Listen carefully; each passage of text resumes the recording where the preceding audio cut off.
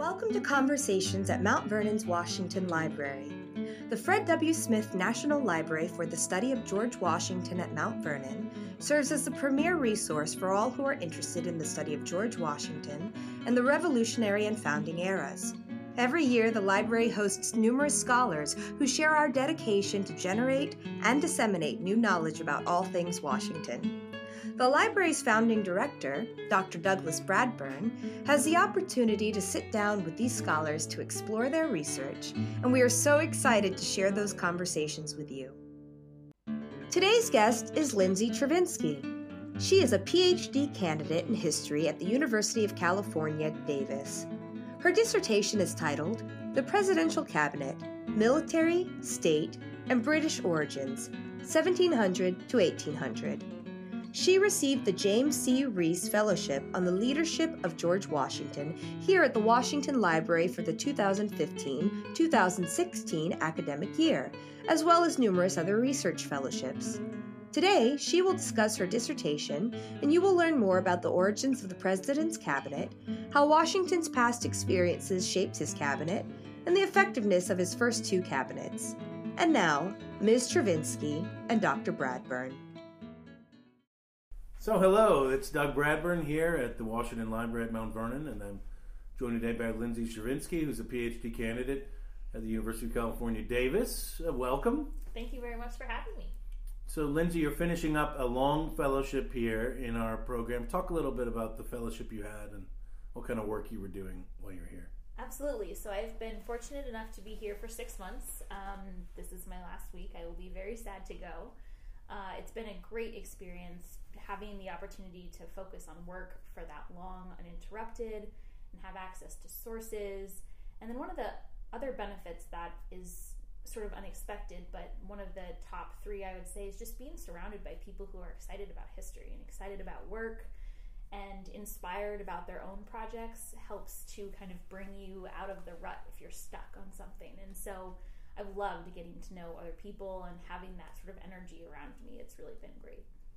Yeah, I was a long-term fellow as well, although I was doing it right after I finished. I was just a postdoc fellowship, and I felt the same way. It was just a really great opportunity to be reinvigorated by people that you didn't, weren't part of your graduate student context as much. Yeah, absolutely. And there are times when writing and researching can be lonely and frustrating, and so being able to talk to other people about their work and get to know other projects, it's just such a great experience. One of my advisors called it the salt mines. It can definitely feel that way sometimes. Yeah, scholarship is an isolating challenge. All right, so you're at UC Davis, and you're finishing up. You're going to be defending your dissertation soon. Hopefully, yes. Why did you choose to work at UC Davis? I'm always interested for potential graduate students out there, for people who don't know anything about the process. How did you decide where you wanted to do your work? Well, history is sort of a unique field in that it depends really on who you're working with, not the program so much. And so I went to Davis to work with Alan Taylor, who's now at UVA, but he's still the director of my committee. And I wanted to work with someone who had a great track record of scholarship and the ability to place students, and also someone who was genuinely interested in having a relationship and didn't want to just sort of assign me to do a project and wanted to talk to me about my work. So I met with him ahead of time, and we had a really good rapport, and so that was where I chose to work. So, well, that's great. So Lindsay is writing a dissertation on the first presidential cabinet. Now, how did you come to your project? That for some students, it's a long and sad affair, and your project is something that's going to be with you a long time. So, how did you find this? That's a great question. I did so in a very organic way. I knew that I was interested in political history, and I knew that I was interested in the first administration. And I originally started looking at what biographies there were of the different people, and I've always had a soft spot in my heart for Henry Knox.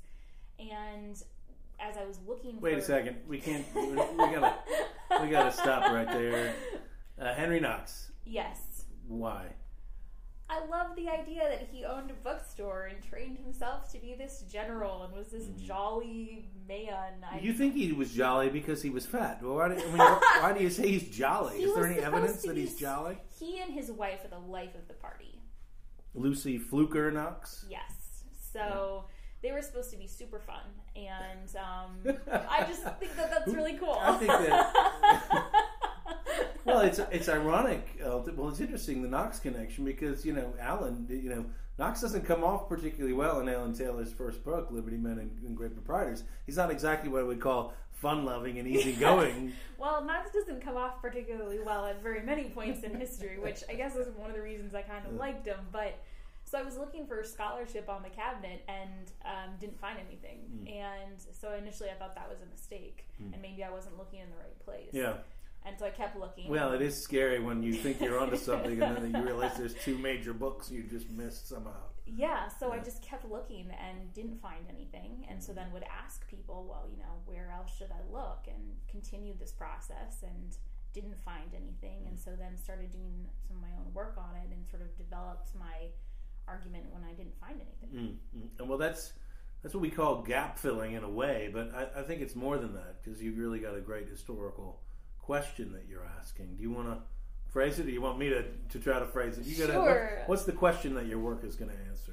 The question that I'm answering is, where does the cabinet come from? It's not in the Constitution, and no legislation created it in the 1780s or the 1790s. No additional legislation has been passed to really create outlines of the body. And so I started looking at, all right, where did it come from and how did it come about? And so my argument is that Washington created it to fill a need and to govern adequately. And he used three things to do so. The first was his military leadership experience from the Revolutionary War. The second were the practices that were established in the state governments, in the executive branches, in the colonial and Confederation periods. And the third is the British cabinet and the fear of being compared to the British model. And so Washington and his secretaries avoided comparisons because the British cabinet was so hated. That's interesting. So an anti-influence on the shape of things. So you put Washington at the center. This is really an important part of his presidential leadership.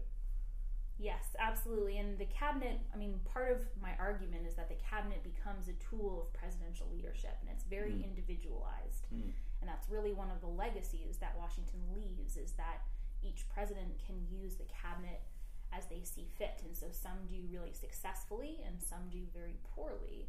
And so it really was Washington's creation, and he used it to really help him in his policies. Oh, great. Well, let's get into that history soon.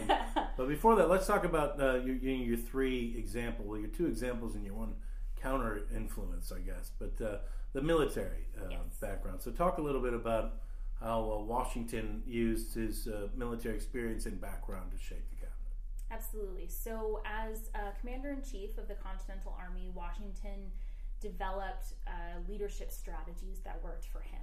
He called councils of war prior to battles, or when trying to decide where to go into winter quarters, and even just trying to decide things about which route they should take. And he did a couple of different things to make those councils work for him. He often would send out questions to be considered ahead of time. He liked to try and control the agenda that way, and that worked to a certain degree. Some of the officers had a lot of personality and really liked to talk. Like Henry Knox? The jovial Henry Knox? No, not Henry Knox. Give me a ham sandwich, Henry Knox? Light Horse Lee was one of the notorious, very wordsy officers. And so the way he coped with that is afterwards he would ask for written opinions. And that way he knew what everyone was thinking, and he could really mull it over. Washington liked to take his time thinking through things, but also it gave him evidence that people supported whatever action he took. So it was very politically astute as well. Wasn't he required by the Continental Congress to hold councils of war? So, yes. How did that work? Well, so initially they required him to consult with councils of war, but there was some confusion about the terms of that. And so he initially held them with great frequency, and he was under the impression that he was bound by their decisions. And then in, I think it's late 1776. There's, after the fiasco of New York and all of that, they are trying to kind of figure out how to fix what has been going on, and he asks, to clarify, am I bound by my counsel? And they say, no, we would like you to talk with your officers, but you can do what you want. And so after that, he kind of molds it to his own specifications. Interesting. And he brings all of those practices into the presidency. He will, plan a meeting. He will send out questions ahead of time to control the agenda. And then afterwards, he'll request written opinions. And you see the exact same pattern. So one more thing on the councils of war. Is there anything unique in how Washington's doing it as an 18th century general? Or is this very similar to what Lord Cornwallis would be doing, or some German general would be doing? What do we know about how his councils of wars fit in with the 18th century Council of War? Yeah, I mean, a lot of Washington's military practices are inherited from the British, the Council of War practice, and also the concept of the official family and the officers and the aides de camp being the family. Washington adopts that practice too. To a certain extent, the outline of the councils look the same, but how Washington treats them, I think, was different. So, like, Cornwallis was notorious for holding councils, but really just to kind of approve what he had already decided, and didn't really care if his officers disagreed with him, and it was much more of a court type environment, whereas... Well, he was Lord Cornwallis. Yes, exactly. Yeah. And Washington was not really interested in holding them in that way, because that didn't serve him. He appreciated good advice, and he knew when advisors were quality advisors, and so was actually seeking their opinion. David Hackett Fisher makes a lot of that idea at the book on Crossing the Delaware. Do you like David Hackett Fisher's interpretation of a military cabinet, or do you not a cabinet, a military council, or do you say, hey, David, take it easy? I think there's a lot of merit in that, and I definitely am sort of alluding into some of that. And I do think that Washington's military background was integral to his cabinet formation. Yeah. Obviously, certain things had to be a little bit different. He wasn't a general as a president, and it had to recognize that there was this civilian aspect to it, but there's definitely merit in that argument. Yeah, and it seems like in a typical council of war, there'd be much more fluidity in terms of who's at any given one. Yes. So you might even have a random civilian that you bring in for some reason. You might have different generals. It depends on who's on the scene. Whereas the cabinet, is a fixed body of people that don't change. Yeah. And the councils of war were much larger because, as you mentioned, there were a lot more officers, but then they did bring in local people who knew the terrain for, intel and to help them plan certain attack strategies, whereas the cabinet was really only the set group every time. All right, so excellent. So now we've got the one down. What about the state influences, the practices in the colonial states and in the Confederation period that influenced Washington? So the state governments, they all had councils in one way or another. They were much more established in the constitutions, and they were intended really to be more institutional links between the executive and the legislative. Usually they were appointed by the legislative branch. They were usually intended to curb the power of the executive. Sometimes the executive was required to consult with them or even obtain their permission to go about doing something. But the concept of a council really comes from these state governments. So it's in people's minds as they're going about creating a government. So that's part of it, is just the idea of a council or a cabinet. The second part of it is, while Hamilton and Knox were serving with Washington in the Army, Jefferson and Edmund Randolph, who was the Attorney General, they were also serving during the Revolutionary War, but they were doing so more at the state level. And their experience in Virginia, they were both the Virginia governor in the 1780s, was very influential to their time as the cabinet. They were very frustrated by the Virginia governorship, and they were very curtailed in their ability to do anything by the Virginia Council of State. And they resented that. And so you see these instances when they're then in the cabinet and in the presidency where they're encouraging Washington to act in a way that is independent of either the states or Congress, and really trying to establish and encourage executive independency. And so I think that their experience, you see how it comes into the cabinet in their advice and how they participate in the cabinet as a part of the executive and not as a link between the two. That's very nicely put. I mean, because I think that you think about the colonial governments, many of them would have those councils, which are in some cases called privy councils even, I mean, established to be that way.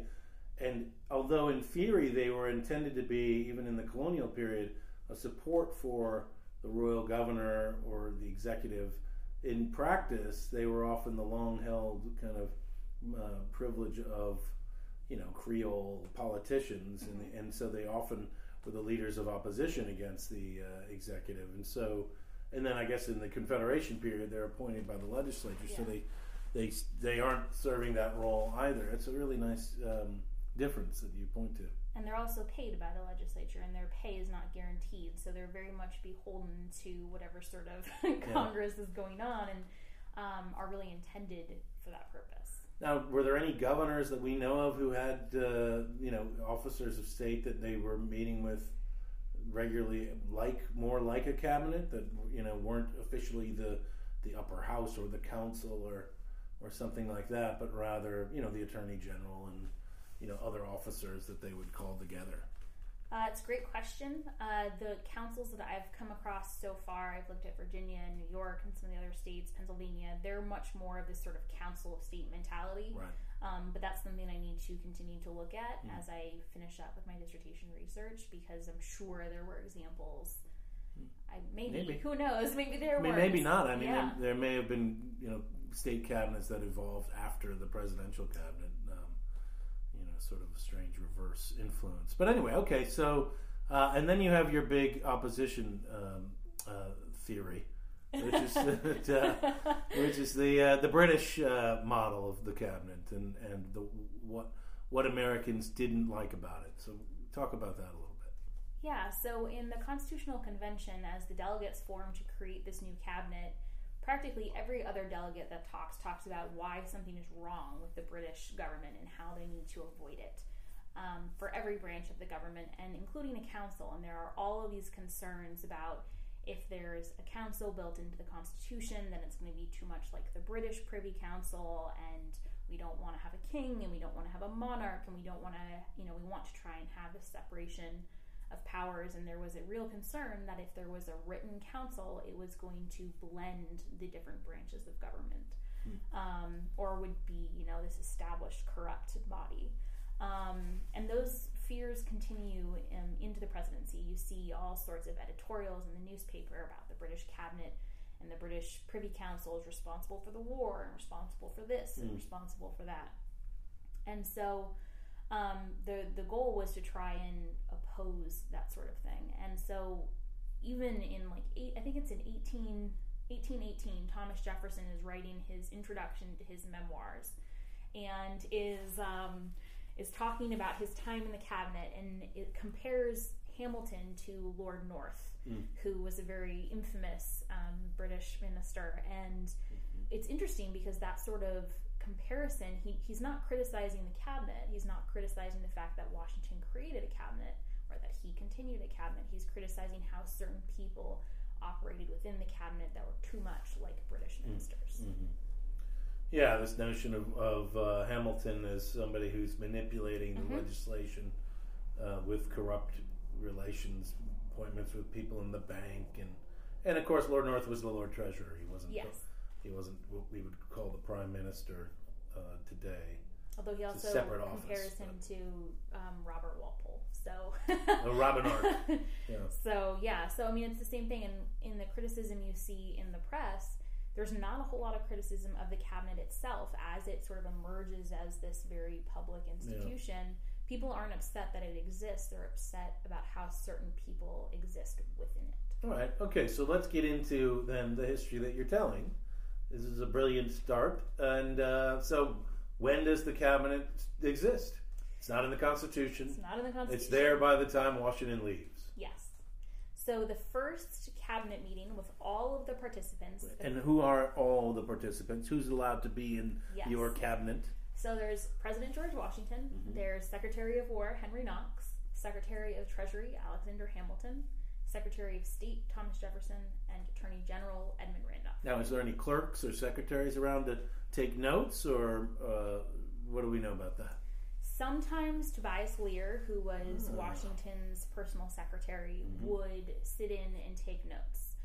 Other times he would, once written opinions were submitted afterwards, he would write up summaries and give them to Washington. What about the other guys? Did they ever have a person with them? No. Was John Adams ever in a cabinet meeting, or was he occasionally around at a cabinet meeting? So earlier in 1791, in April, Washington is out of town. He's on his southern tour. And while he's gone, he authorizes the cabinet, without him, to meet for the first time if a crisis comes up. And if they are going to meet, he says that they need to include Adams. So they end up meeting. Hamilton gets a letter. So Adams essentially would be sitting in for him. Yes. Interesting. So after that, he doesn't really attend official cabinet meetings. There are some times where the participants will meet as part of the sinking fund, and it kind of turns into a cabinet meeting because they're all there and they talk about it. Yeah, so and that was created by legislation, the sinking fund group that Yes. has to make sure that Hamilton's not, Exactly. being sneaky. So sometimes inadvertently Adams is around for these conversations. But Hey after guys, that, what are you doing? let me participate, please. Poor Adams. So I know. Okay. So So back. So when was the first cabinet meeting? That was what. November 26th, 1791. And that's definitive. That's what you think. That's definitive. That's definitive. It Are was you the first time. person to discover this or make this argument? No, I'm the first person to make the argument that cabinet practice didn't crystallize until 1783. Right. But it's pretty widely accepted that the first real one happens in November of 1791. However, people often refer to the difference is that people often refer to meetings that Washington had with some of the secretaries as cabinet meetings, which I argue isn't really true because the institution... Anachronistic. Yeah, so it's reading history backwards. Because it's not a thing. It's not a thing until... Does it have to be a thing only after they all meet? Can it be a thing as an advisory capacity without meetings? Well, I would argue that if Washington's just meeting with Jefferson or if he's just meeting with Hamilton, then he's having individual conferences. He's talking about, a letter they wrote him and he wants to make edits to it, or he has follow-up questions. But the act of calling everybody together in a particular place, and they also, after 1793, they recognize that they're doing this. They start referring to it as the cabinet. In 1793. In 1793. What are they doing in November of 1791? Is Congress in session? Congress, I do not believe, is in session. Washington wants to discuss the treaties that are currently on the books with France and Great Britain, the commercial treaties. Nothing ever really comes out of that meeting. No, sounds like a meeting. Exactly. Nothing really comes out of it. They meet a handful of times in 1792, but not regularly.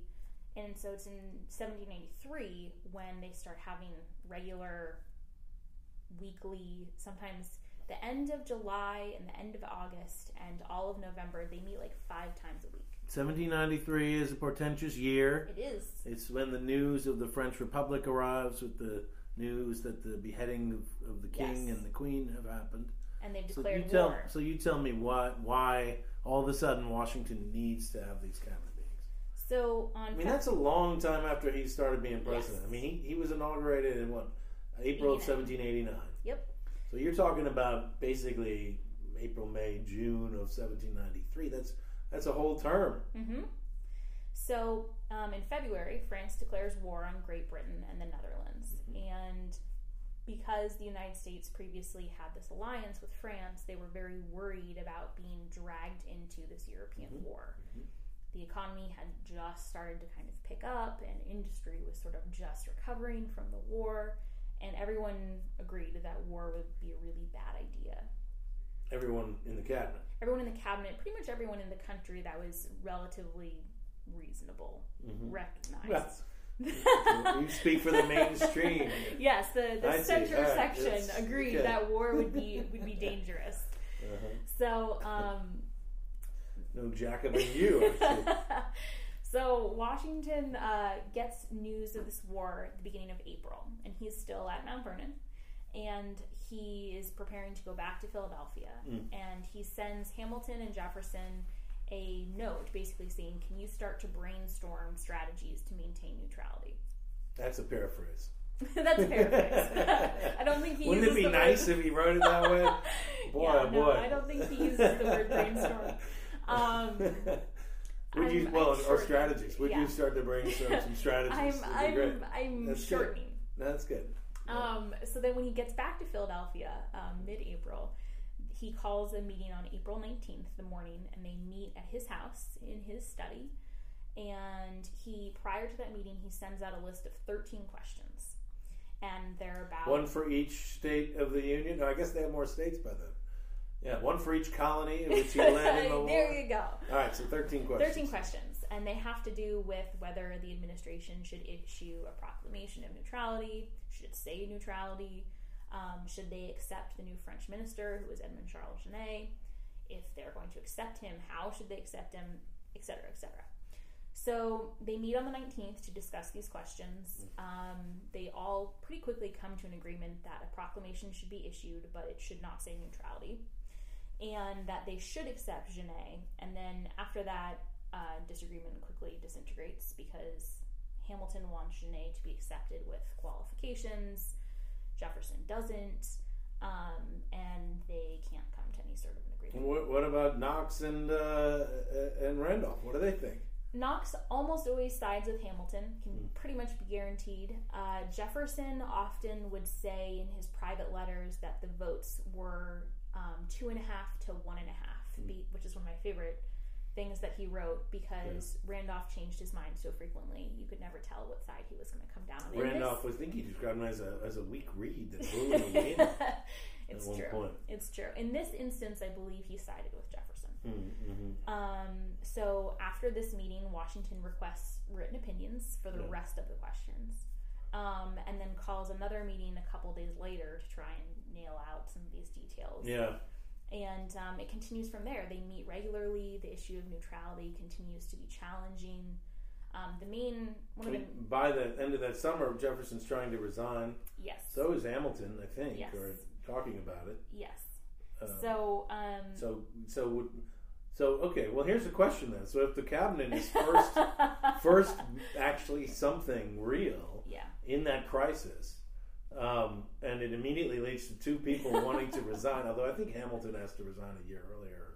I don't know. We could look into that. But so how effective was it as a method of leadership here? So one thing that I'm looking at, and one of the things that I argue, is that Hamilton and Jefferson obviously didn't get along prior to 1793. By 1792, they were at each other's throats. Yeah.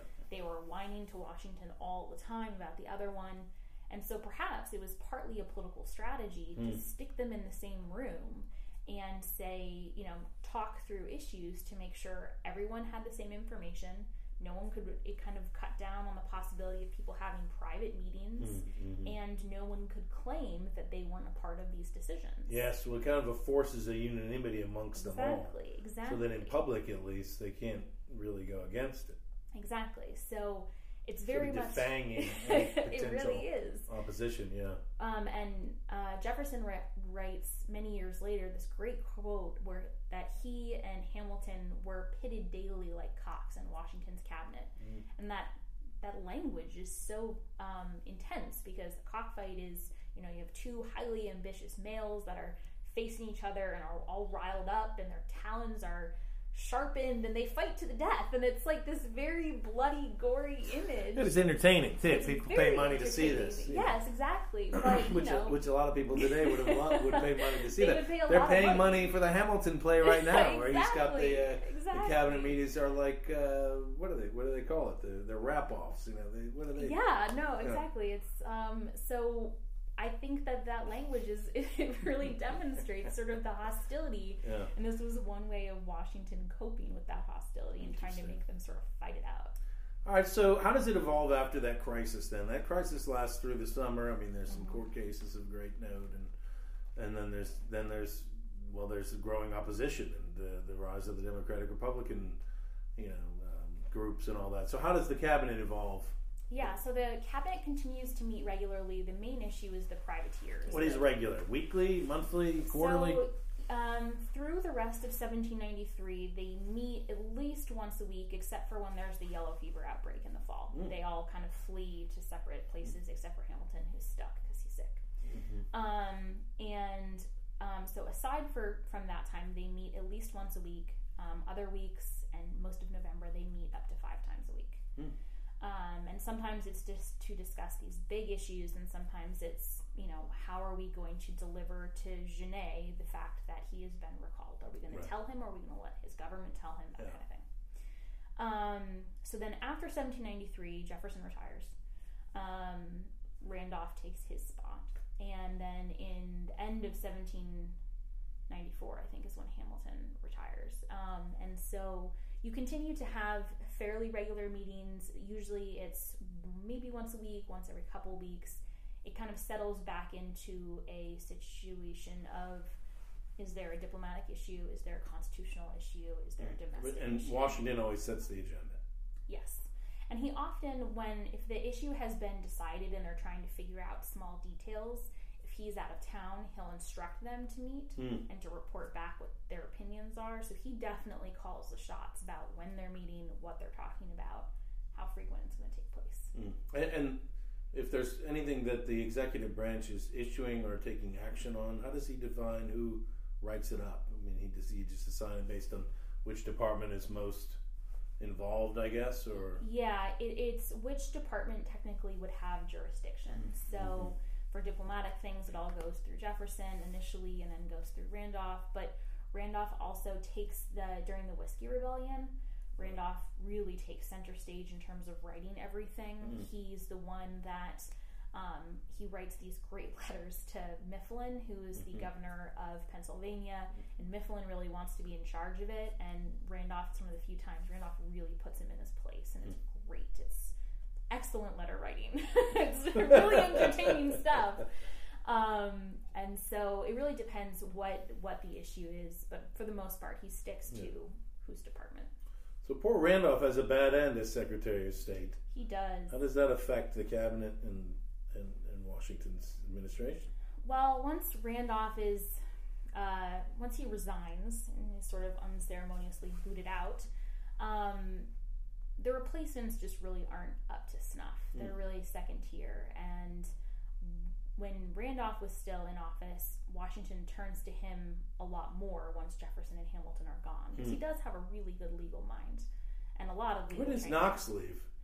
Knox leaves right after the Whiskey Rebellion because he's not around, and Washington's really pissed about it. Yeah, really? He's quite angry, I He's imagine. really angry. Yes. He retires right after that.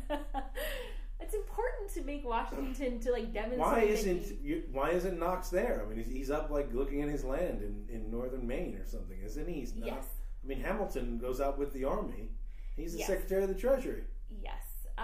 So Knox was tending to his land and his estate in Maine and his family and his wife. He did not come for money and was very concerned about having this land and this estate, and I think at that point he was also old and tired, and he just didn't want to do it anymore. He wasn't that old and tired. He's younger than Washington by 10 years at least. He was 25. Can't all be Washington. Oh, rubbish. So anyway, so he's up in Maine, and then so he parts ways with Washington, not on good terms. Is that your not on sense good of it? terms. Yeah, they are not. He on good asked him terms. for his resignation, or He doesn't. I'm happy to accept your resignation. he says General yes, Knox. exactly. He is happy to accept it, and they're actually still relatively friendly. When they really have their break is during Adams' administration, when when Washington is appointing generals, and he says that Hamilton can be appointed above Knox, and Knox is really pissed. But right before Washington dies, they do sort of patch things up a little bit. Well, isn't that convenient? Yes. Okay, so Knox is gone, Jefferson and Hamilton are gone, and Randolph is gone. And Yes. so who do we have? Who's the B team? So we have Wolcott, becomes the new Secretary of the Treasury. Oliver Wolcott Jr. Yes, who had served underneath Hamilton. Right, yeah. Then you have James McHenry, who was the new Secretary of War. Then you have Pickering. Is that what? Yep. Is it? Yeah, he's right. the new Secretary of State. Timothy Pickering. Yeah. Yes. And so, who did I miss? Then who's the new Attorney General? There's one guy who's there for a couple of months. Yeah, that's right. And then there's another one. I obviously should know that. At that point, the cabinet is, it's so clearly Is it still second meeting? tier. It is still meeting, though. Is it meeting regularly? The last week of Washington's time as president, does the cabinet meet? It doesn't meet as regularly. It meets if there is a serious issue. It continues to be a thing where if there is a crisis, if there's a diplomatic issue, it still does meet. It offers opinions. Towards the end of Washington's term, he's still consulting regularly with Hamilton, and so is his entire cabinet. So that is a little bit different and odd. So did Washington continue to consult with Hamilton sort of regularly right after Hamilton left, or does Hamilton get drawn back in at some point when Washington feels like he needs better advice? Pretty much right away. Right away. So because he continues to be offering advice and playing a role during Randolph's resignation and all of these things, and so he continues to provide advice. And I'm not sure if the other secretaries knew that Washington was consulting with him, or if they consulted with him on their own. Obviously, Wolcott had worked with Hamilton, so that sort of makes sense. And McHenry had served with him during the Revolutionary War, but they all continued to consult with him long after Washington's gone. So one of the things that John Adams is often accused of in terms of the weakness of his presidency is that he keeps Washington's cabinet, this second-tier cabinet, which are all beholden to Hamilton in some way, or feel beholden to Washington and not to Adams himself. Yes.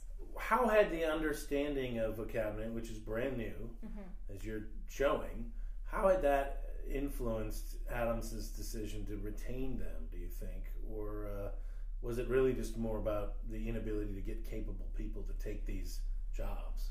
No, I don't think it was about the inability to get capable people, because Jefferson does a whole sweep of the cabinet and brings in his own people. Right. I think Adams recognized that he had a really, really hard role filling Washington's shoes.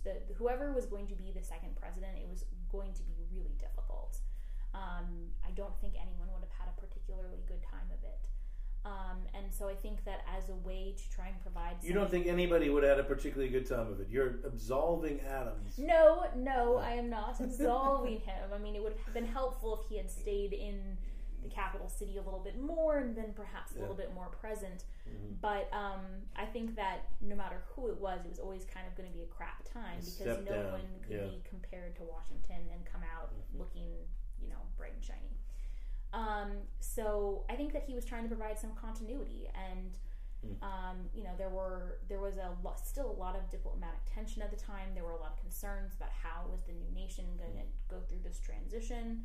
And so he was trying to provide some stability and some calmness, and perhaps retain some institutional knowledge, which obviously backfired tremendously because the cabinet was borderline treasonous. But I think it was a well-intentioned decision. Well, so this is very exciting because you're in the phase now, and you're in your dissertation where you know what you want to say, and now you're just kind of finishing it up, getting it together. Yes. Where do you want to take this work looking forward? I know that's a bit difficult because you're so in the weeds right now. But are you interested in the legacy of the cabinet later on? Are you more interested in popular attitudes towards the cabinet? Are you abandoning the cabinet for greener, more welcoming pastures? Such $1 million question. Well, first things first, I would love to publish this, of course, as a book, and then I don't know. I see so many different angles. I could continue looking at the cabinet as it progresses, or I could look at different aspects of it. I think there are a lot of constitutional implications, and so that's something I could look at, although that's really murky waters, so I have to make sure I really have my courage up before I do that. So I don't really know. I definitely want to stay in the political history, government realm. That's where my passion has always been.